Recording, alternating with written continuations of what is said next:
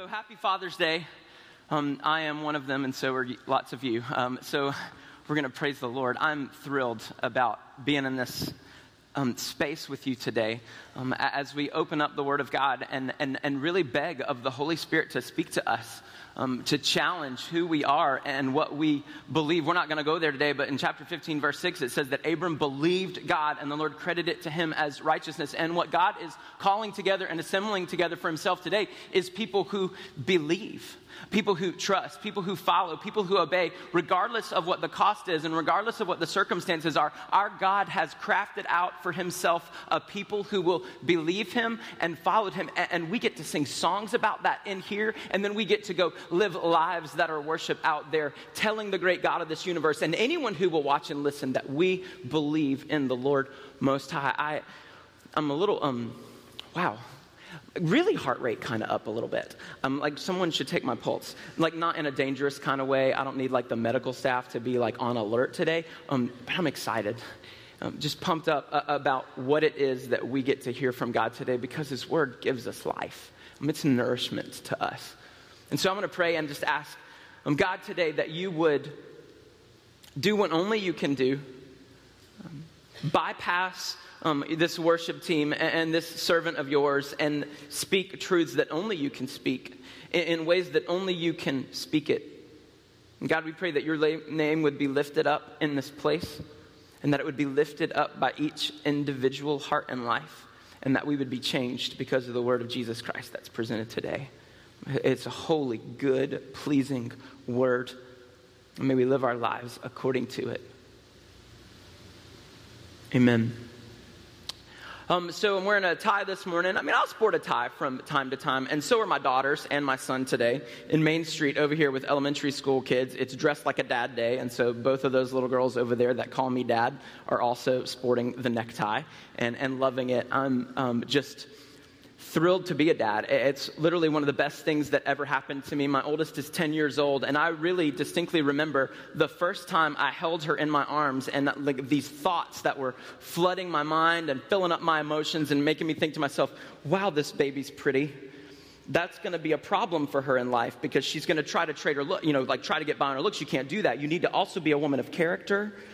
And then I'm looking at her and I'm thinking, wow, she's going to be too pretty she's just too, how am I going to discipline her? And then what if I don't? And then she turns out to be like a rotten human being. Like this weight that's on me is a really big deal. It's a privilege and an honor and an incredible responsibility to be their dad. And to have, a lot of people in this world can call me Nick. Some of the kids here, they're like Pastor Nick, and lots of people are like Mr. Allen. That makes me feel older than I'd like to admit that I am. But there's only 3 little human beings on this planet, 7+ billion of them out here, but 3 little humans get to call me Father. And that's an incredible burden and an incredible responsibility. Did you know that grizzly bears, the males, eat their young?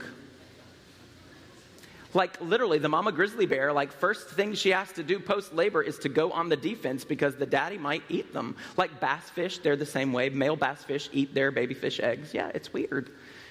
We know that there's an epidemic of fatherhood in the country, but you forget sometimes that it's not limited to humanity. Sometimes it reaches over into the animal kingdom, and there's crazy bad dads. We salute the lion. We love it. We think, oh, king of the jungle. But did you know that the king of that jungle, that lion, literally sits on a ledge and lazes around all day long while the women go out on the hunt, and when they bring food in, he eats first, often leaving nothing but scraps for the rest of the pride? That's a bad dad.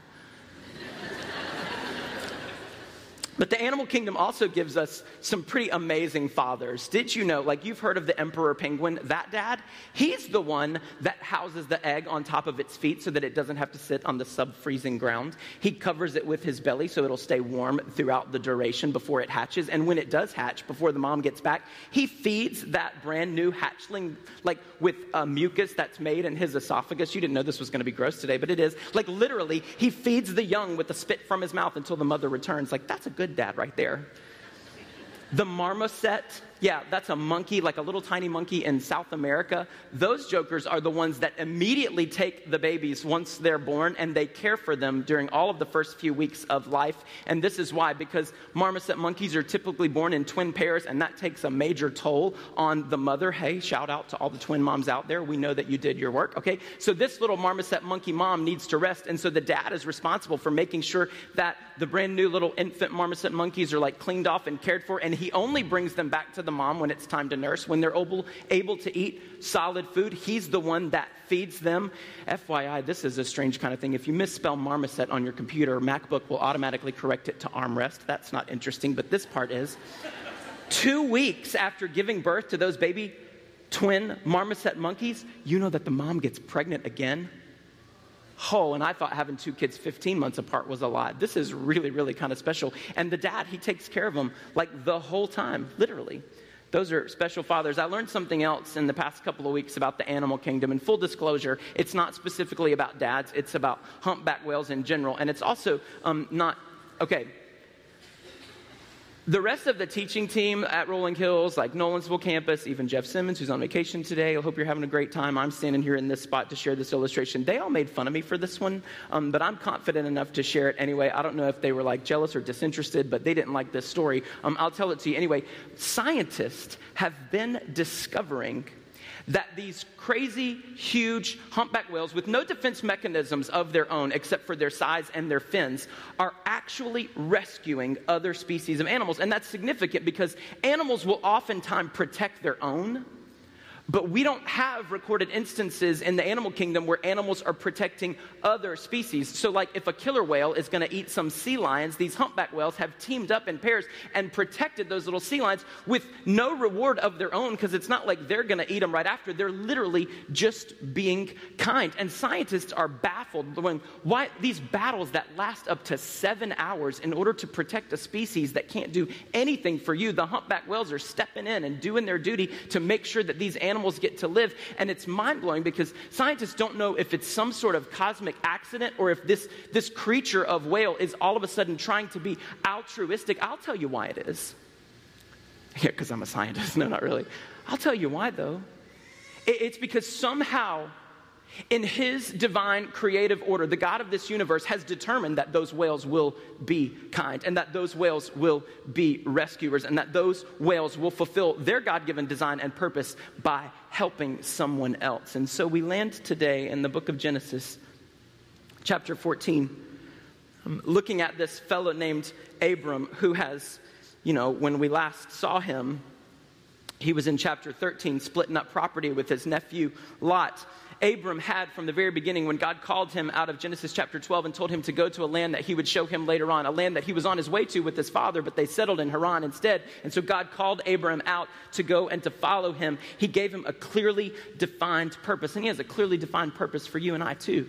And God didn't just give him a clearly defined purpose, he also gave him a clearly described promise that God was going to do more with Abram than he ever thought possible. And in chapter 13, God continued to bless, and his company and his herd grew to the degree where they needed to split ways because it was getting real confusing about which herd belonged to Lot and which herd belonged to Abram. And so they parted their ways, and Lot, in chapter 13, verse 12, it says that Abram lived in the land of Canaan, while Lot lived among the cities of the plain and pitched his tents near Sodom. We talked about that last week, and that's very important. He pitched his tents near Sodom. The Bible goes on to say in Genesis chapter 13 that Sodom was full of wicked people.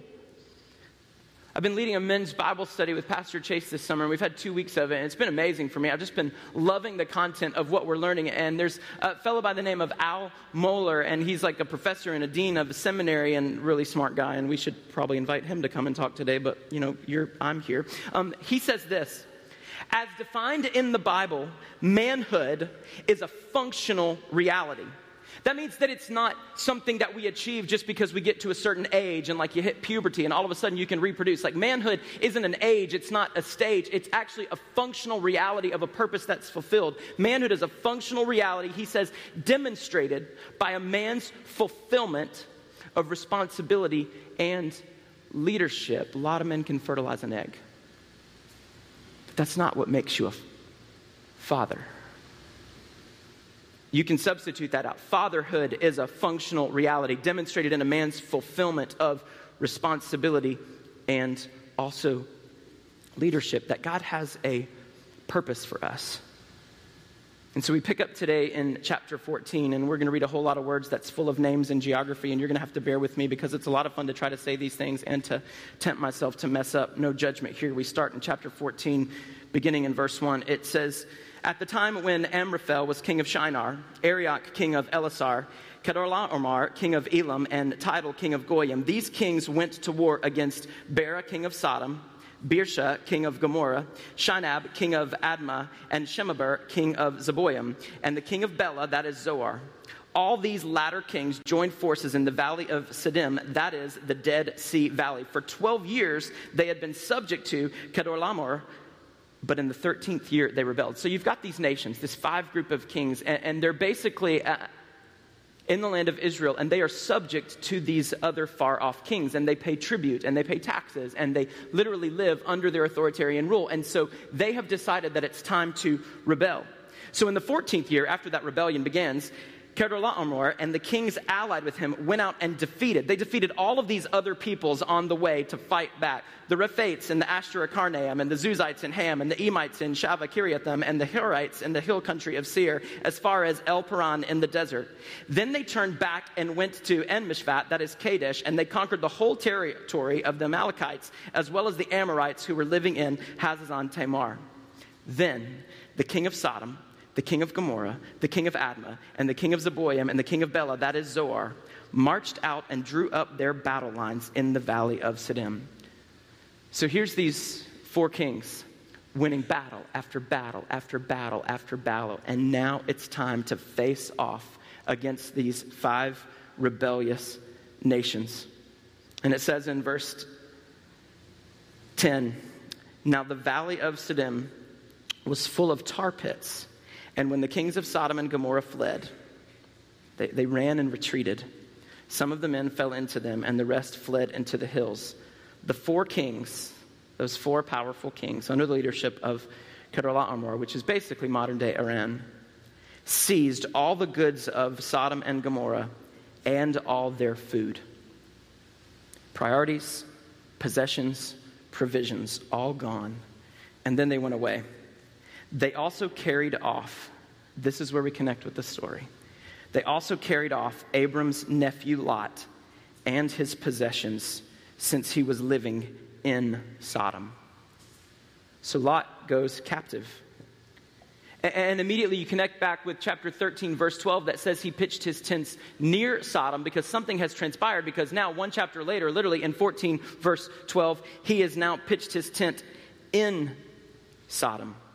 He moved from near a city that was exceedingly wicked to living in a city that was exceedingly wicked. Proverbs 13:20 says that he who walks with the wise will become wise, but a companion of fools will suffer harm. That verse right there sustained a lot of ministry for me when I started out and I was dealing exclusively with middle and high school students, because I would say all the time, guys, if you walk with the wise, the Bible says that you will become wise. But a companion of fools, it doesn't say that you will become a fool. It says that you will suffer harm. There's going to be consequences for aligning yourself with fools. And teenagers would also always say to me, because you know how awesome and respectful they all are, they would literally say to me all the time, "Yeah, but Pastor Nick, we know that Jesus ate with tax collectors and prostitutes and other sinners." And I would quickly respond, Jesus spent hour upon hour upon hour alone with his heavenly Father, memorized uncanny amounts of scripture, and surrounded himself with an inner core of disciples that would spur him on to those good deeds. And so when you and I have checked all 3 of those boxes, then please, let's all, by any means necessary, go out and win the world. We would draw concentric circles. And we would say to students, and the application is so true to us because we're all just a bunch of grown-up teenagers, that there's a circle of intimacy in our life.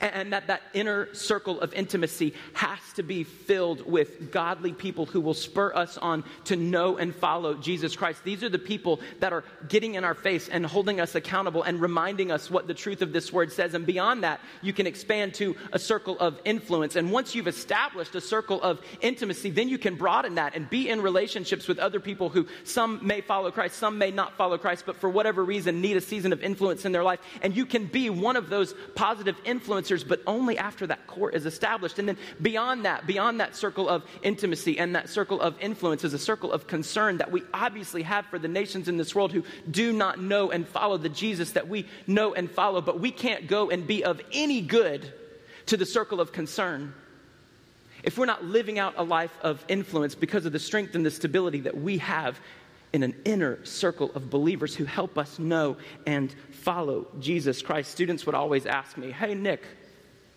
Pastor Nick, how far is too far? And what that question really means is, how close can I get to the line of sin without actually stepping over it? It's the wrong question.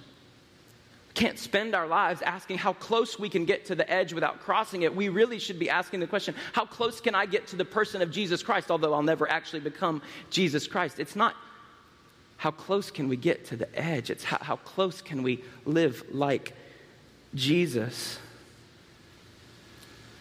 There's a sin here, and it's called proximity. Because that proximity sucked Lot in. And he moved from being near wickedness to living in wickedness. You cannot plant your life right beside wickedness and expect to avoid ruin. Where's your tent pitched? One scholar that I read this week said that the whole story of Abram is a series of tents and altars. It's about where he moved and pitched his tent and where his focus was when he did. Where's your tent pitched? How close is it to the wickedness of the world? Because it will suck us in. And a companion of fools, according to Proverbs, will suffer harm. Better question is, how close can we get to Jesus Christ? How close can we get to his divine purpose for our life? Where is your tent pitched? The story continues. It says, a man who had escaped came and reported this in verse 13 to Abram the Hebrew. Now Abram was living near the great trees of Mamre the Amorite, a brother of Eshcol and Aner, all of whom were allied with Abram. When Abram heard that his relative had been taken captive, he called out the 318 trained men born in his household and went in pursuit as far as Dan. You want to know how far that is? It's 160 miles. That's like 7.5 marathons on foot to chase down the armies of 4 powerful kings in order to rescue his nephew. During the night, Abram divided his men to attack them, and he routed them, pursuing them as far as Hobah, north of Damascus. He recovered all the goods and brought back his relative Lot and his possessions together with the women and other people. He won. And this is an interesting part of Scripture because there are 2 firsts in this passage, like 2 biblical firsts that we haven't encountered before. If you start at Genesis 1, it's the first time in Scripture that you get to these 2 moments. First, it's the first time in Scripture that Abram is referred to as a Hebrew. And we'll know that he is referred to as the father of the Hebrew people. The Hebrew people are the sons of Eber, which is a descendant of Shem, who is one of the sons of Noah. So you can trace it back all to like Noah and the flood. He had 3 kids, and one of those kids was the father of Eber, and Eber was the father of all of the Hebrews. Eber literally means region beyond, a guy from far away. And so we know that we get this word Hebrew. It means someone from the region beyond. These are people who passed over, people who traversed, people who came from a long distance. And when they did, it was noted that they were different. Something was strange about them. It wasn't just a people who physically traversed from a region afar. It was a people who spiritually traversed from a region afar, because Abram lived in a sea of crazy idolatry and polytheistic little g God worship, and he alone at this point in time was a monotheist. And so this name for him, the Hebrew, it meant Abram, the guy that worships one God. Abram, the guy that came from far away. Abram from a region that we don't understand. Abram from a place where they only worship one. He was a monotheist who worshiped one God. And guess what? The Bible says he also had friends and allies in the town where he lived. There's another first in this passage of Scripture. It's the first war that's recorded in the Bible for us. And there's a lot of wars in the Bible, and you can read about them all through the Old Testament. And there's even a great war coming in the New Testament. Like, there's wars happening, and this is the very first recorded one. And that means that Abram transitioned in his life. He was no longer a mild herdsman traveling with a bunch of cattle from place to place. Now he was a mighty warrior. I love knowing that side of Abram because I think it's a side that we're called to. I think it's a perspective that we're called to employ. And there's something interesting here. Even after having never experienced or seen or been a part of a war before, the Bible says that Abram was prepared. It said that he already had 318 trained men born in his household. And if you want to say that a man is 13 years old because that's when they would have become a son of the covenant, and that's when they would have become literally a son of God, and that would have been the perspective of, hey, this kid has hit puberty and he's arrived at manhood, that would have been at least 13 years. I'm going to go at least 16 to 18 years old. These guys are ready to go to battle, and they were born in his household and had been trained as warriors for day one. That means that for almost 20 years, Abram was raising up people to be fighters, and he had never fought a day in his life. He was prepared for the battle, and we can take that as wisdom for us because we cannot wait until a battle begins in order to be prepared to fight. We're not going to win without armor, and we can't win without some kind of prepared might. Long before the first war, Abram was ready. That's a key component of fatherhood. It's a key component of manhood. You know, you're never fully ready to be a dad. Our first kid was breech. That meant she was coming out the wrong way, and she's the reason why all of our kids had to be born via cesarean section.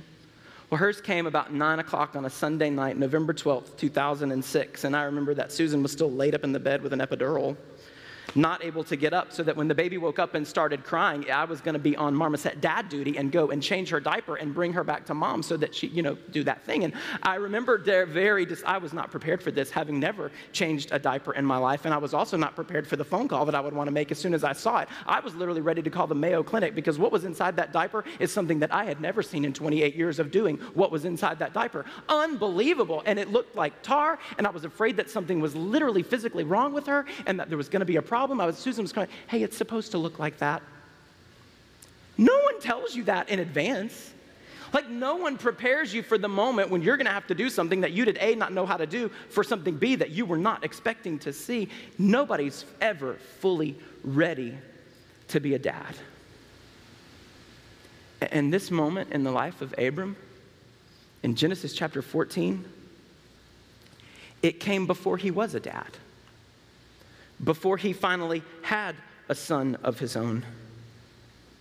And in this moment, readiness for him indicated a plan, and it included a people. He had allies. He had soldiers. None of us can do any of this alone. We need others. He had allies, and he had an army, and he exhibited fatherhood long before he ever became a father. Men, women, believers, we don't ready ourselves for the battles that we face as parents or the battles that we face as people in the moment. It takes preparation, a kind of spiritual dedication, allies, a circle of intimacy and accountability that will help us in the fight. You know, Abram in this moment could have said, forget Lot, serves him right. He chose that land. He's the one that wanted to get back to land that looked like the garden. He's the one that chose improperly, and I was going the direction that God had called us to go. He's the one that settled right beside wicked people, and he's the one that got sucked into it. Lot got what he deserved. I've thought that a time or two, and maybe even uttered those words about people in my life, people that I supposedly love and care for. Maybe you've uttered them too. It's fun to put yourself in the perspective of Abram in the story and know that you have to be ready to fight and know that you have to be ready to go on a rescue mission for the people that you love and are called to be responsible for. But sometimes we're not the hero in the story. Sometimes we're the sin-filled victim. Maybe we're not Abram here. Maybe we're Lot. And maybe this is just one really good illustration of how God always intended to deal with his people, to offer grace, to offer forgiveness, to pursue us, and to rescue us. I'm reminded in the story when Abram goes and brings his nephew back, that's what the great God of this universe did to bring us back, because he's found me in some wicked situations. And with no judgment and no condemnation, I've been rescued. And he's used godly people to make that happen. Maybe he's done that for you. Maybe it was a dad who always exhibited grace in your life. Maybe it was another man or another woman or another believer who just mentored you in faith and was always willing to go that extra mile and to fight that battle for you and to rescue you and to bring you back of no reward or benefit of their own. They just exhibited grace. Maybe it was a spouse who loved you back to Jesus Christ. Maybe it was your kids. You know, there will come a moment when we all get to parent our parents. I'm hoping that when that day comes for me, I'll exhibit that kind of grace. And that you will too. The passage continues in chapter 14, starting with verse 17. It says, after Abram returned from defeating Kedorlaomer and the kings allied with him, it says the king of Sodom came out to meet him in the valley of Shaveh, that is the king's valley. So the wicked king comes. Then Melchizedek, king of Salem, brought out bread and wine. He was a priest of the God Most High. And he blessed Abram, saying, blessed be Abram by God Most High, creator of heaven and earth, and praise be to God Most High, who delivered your enemies into your hand. You know, Abram hadn't been given that land yet. Abram hadn't been given a son, much less descendants that were as numerous as the stars in the sky. All of those promises in a covenant that God had made to Abram hadn't come true yet. But here in this moment, from a guy named Melchizedek, from a nation that he didn't understand or know yet, God gave him a confirmation of that promise. This word is going to come true. The God Most High is going to bless you, Abram. Then Abram gave him a tenth of everything. Everything that he brought back from that battle, he offered a tenth to Melchizedek. And the king of Sodom said to Abram, wait a minute, give me the people and keep the goods for yourself. But Abram said to the king of Sodom, with raised hand I have sworn an oath to the Lord, God Most High, creator of heaven and earth. Whew. He just repeated the same words that Melchizedek spoke. It's like Melchizedek was there at the perfectly timed reminder. Hey, Abram, this victory belongs to God. Hey, Abram, don't be tempted to think that you're mighty and that you're a warrior, because this victory belongs to God Almighty. And Abram confirmed that truth, and he said, I have sworn an oath to the Lord God Most High, creator of heaven and earth, that I will accept nothing belonging to you, wicked king, not even a thread or the strap of a sandal, so that you will never be able to say, I made Abram rich. I will accept nothing but what my men have eaten, and the share that belongs to the men who went with me to Anar, Eshcol, and Mamre. Let them have their share. Let these other guys have their share. Let them have their provision. They worked hard for this, but as for me, I'm going to only take what the Lord gives me, because I, Abram, want to be able to stand up and say later on, no one will ever be able to accuse you of making me rich. Only God gave me what God promised. He made an oath before the Lord. The word God Most High here is a Hebrew word. It's Elyon, and it's not a personal name for God. In other places in Scripture, it literally just means upper, like upper gate or upper room. It's basically the word for upstairs. And so if you ever hear people in this world talking about like, well, you know, the man upstairs, they're not being entirely unbiblical, because that's a reference to God in this moment. It's a euphemism for him. But here we do know who Melchizedek was talking about. I chased a lot of marmosets this week and a few humpback whales. And one of those was trying to figure out, okay, there's a lot of perceptions about who this guy Melchizedek is and what kind of function he serves in Scripture. Here's the mention that we give of him, but then he's brought back up again in the New Testament. Who is this guy? Some people believe that he's literally a pre-incarnate version of Jesus right there in the Old Testament before we get Jesus in the New Testament, and that's not a widespread view. But in Hebrews chapter 7, it does tell us that Jesus is a priest from the line of Melchizedek, and here's why.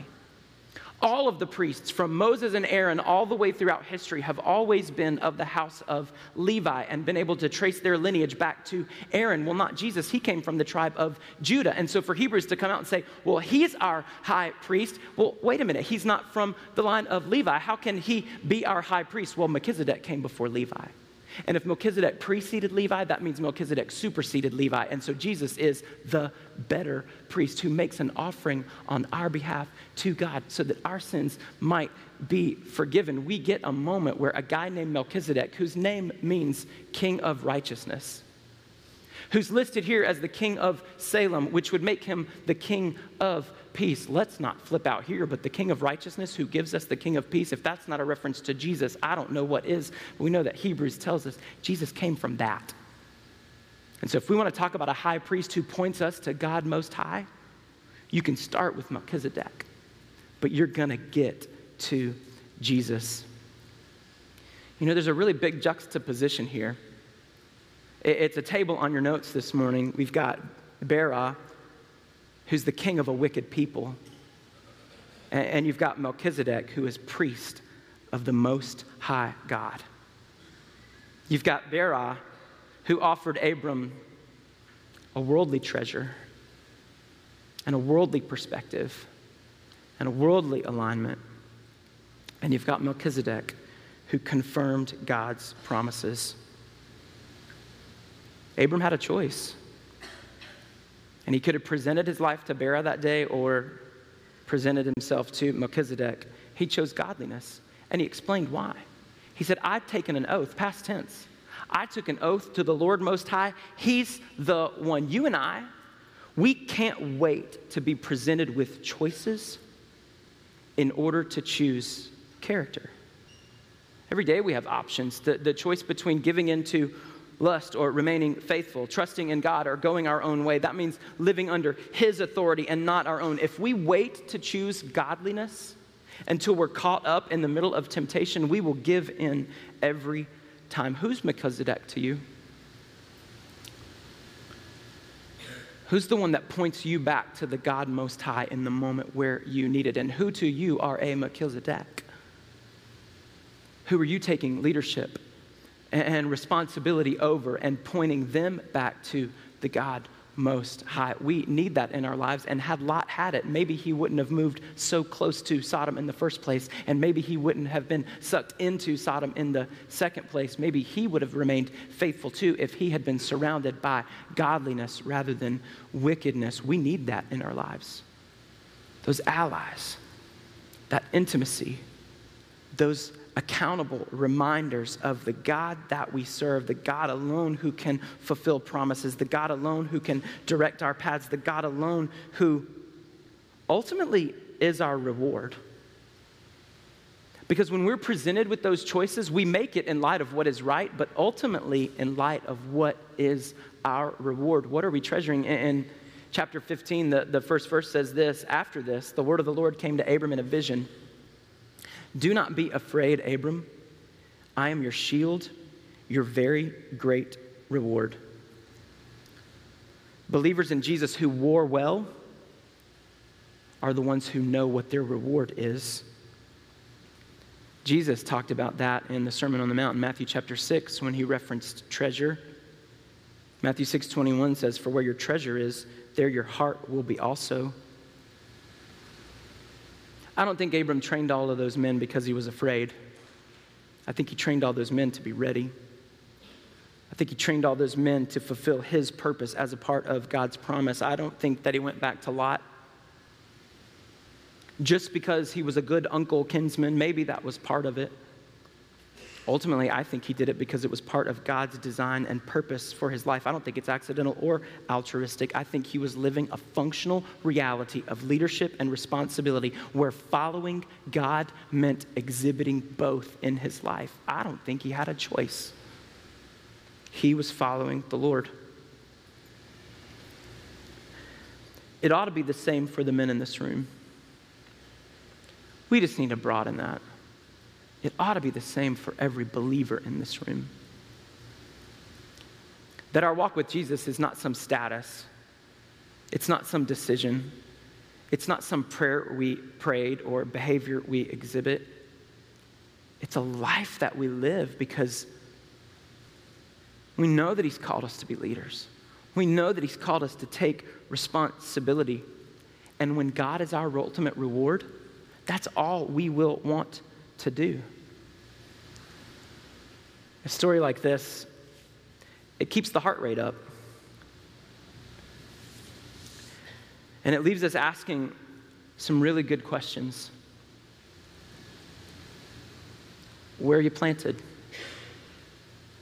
Is it within the proximity of wickedness in your life? Because you will fall. Where's your tent pitched? How close is it to the person of Jesus? Who are your allies? Who are the people that are going to war with you? Who are the people that are holding up your arms? Who are the people that are prepared to fight alongside you? Who are the ones who are holding you accountable to the word and the truth that you've committed your life to? What is your oath, and do you want to follow the Lord? And where's your treasure? What's the reward in your life? The king of Bera was prepared to, or Bera, king of Sodom, was prepared to offer Abram a lot. Melchizedek reminded him who it all belonged to and what his life was to be about. Functional reality, where we exhibit leadership and responsibility everywhere we go because of the great God of this universe that we follow and to whom we are committed.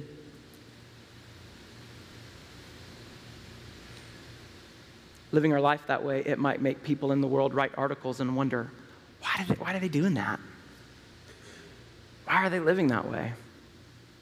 Is it accidental? Is it merely altruistic? I mean, what's the reason? Well, the reason is a clearly defined purpose because of a clearly described promise of eternal reward that can only be found in the God Most High. Hey everyone, thanks again for joining us today. We hope you enjoyed the service, and we want to encourage you to reflect on today's message throughout the week. Here at Rolling Hills, our goal is to raise up a community of disciples to be the hands and feet of Christ, and we hope that you will partner with us in doing so. How do you do that? Well, here are several ways. First, join us every Sunday, either online or at one of our physical locations. Join us as we worship our God and learn more about Him and His plan for us. Second, get connected. Check out our Next Steps page on the site to find out how you can engage with us further by serving or joining a community group. And lastly, we want to invite you to partner with us financially. You can do that online through the giving section of our site. All tithes and offerings go to support our ministries both locally and internationally, enabling us to impact lives and share God's word. Again, we are so glad you joined us today. Have a great week.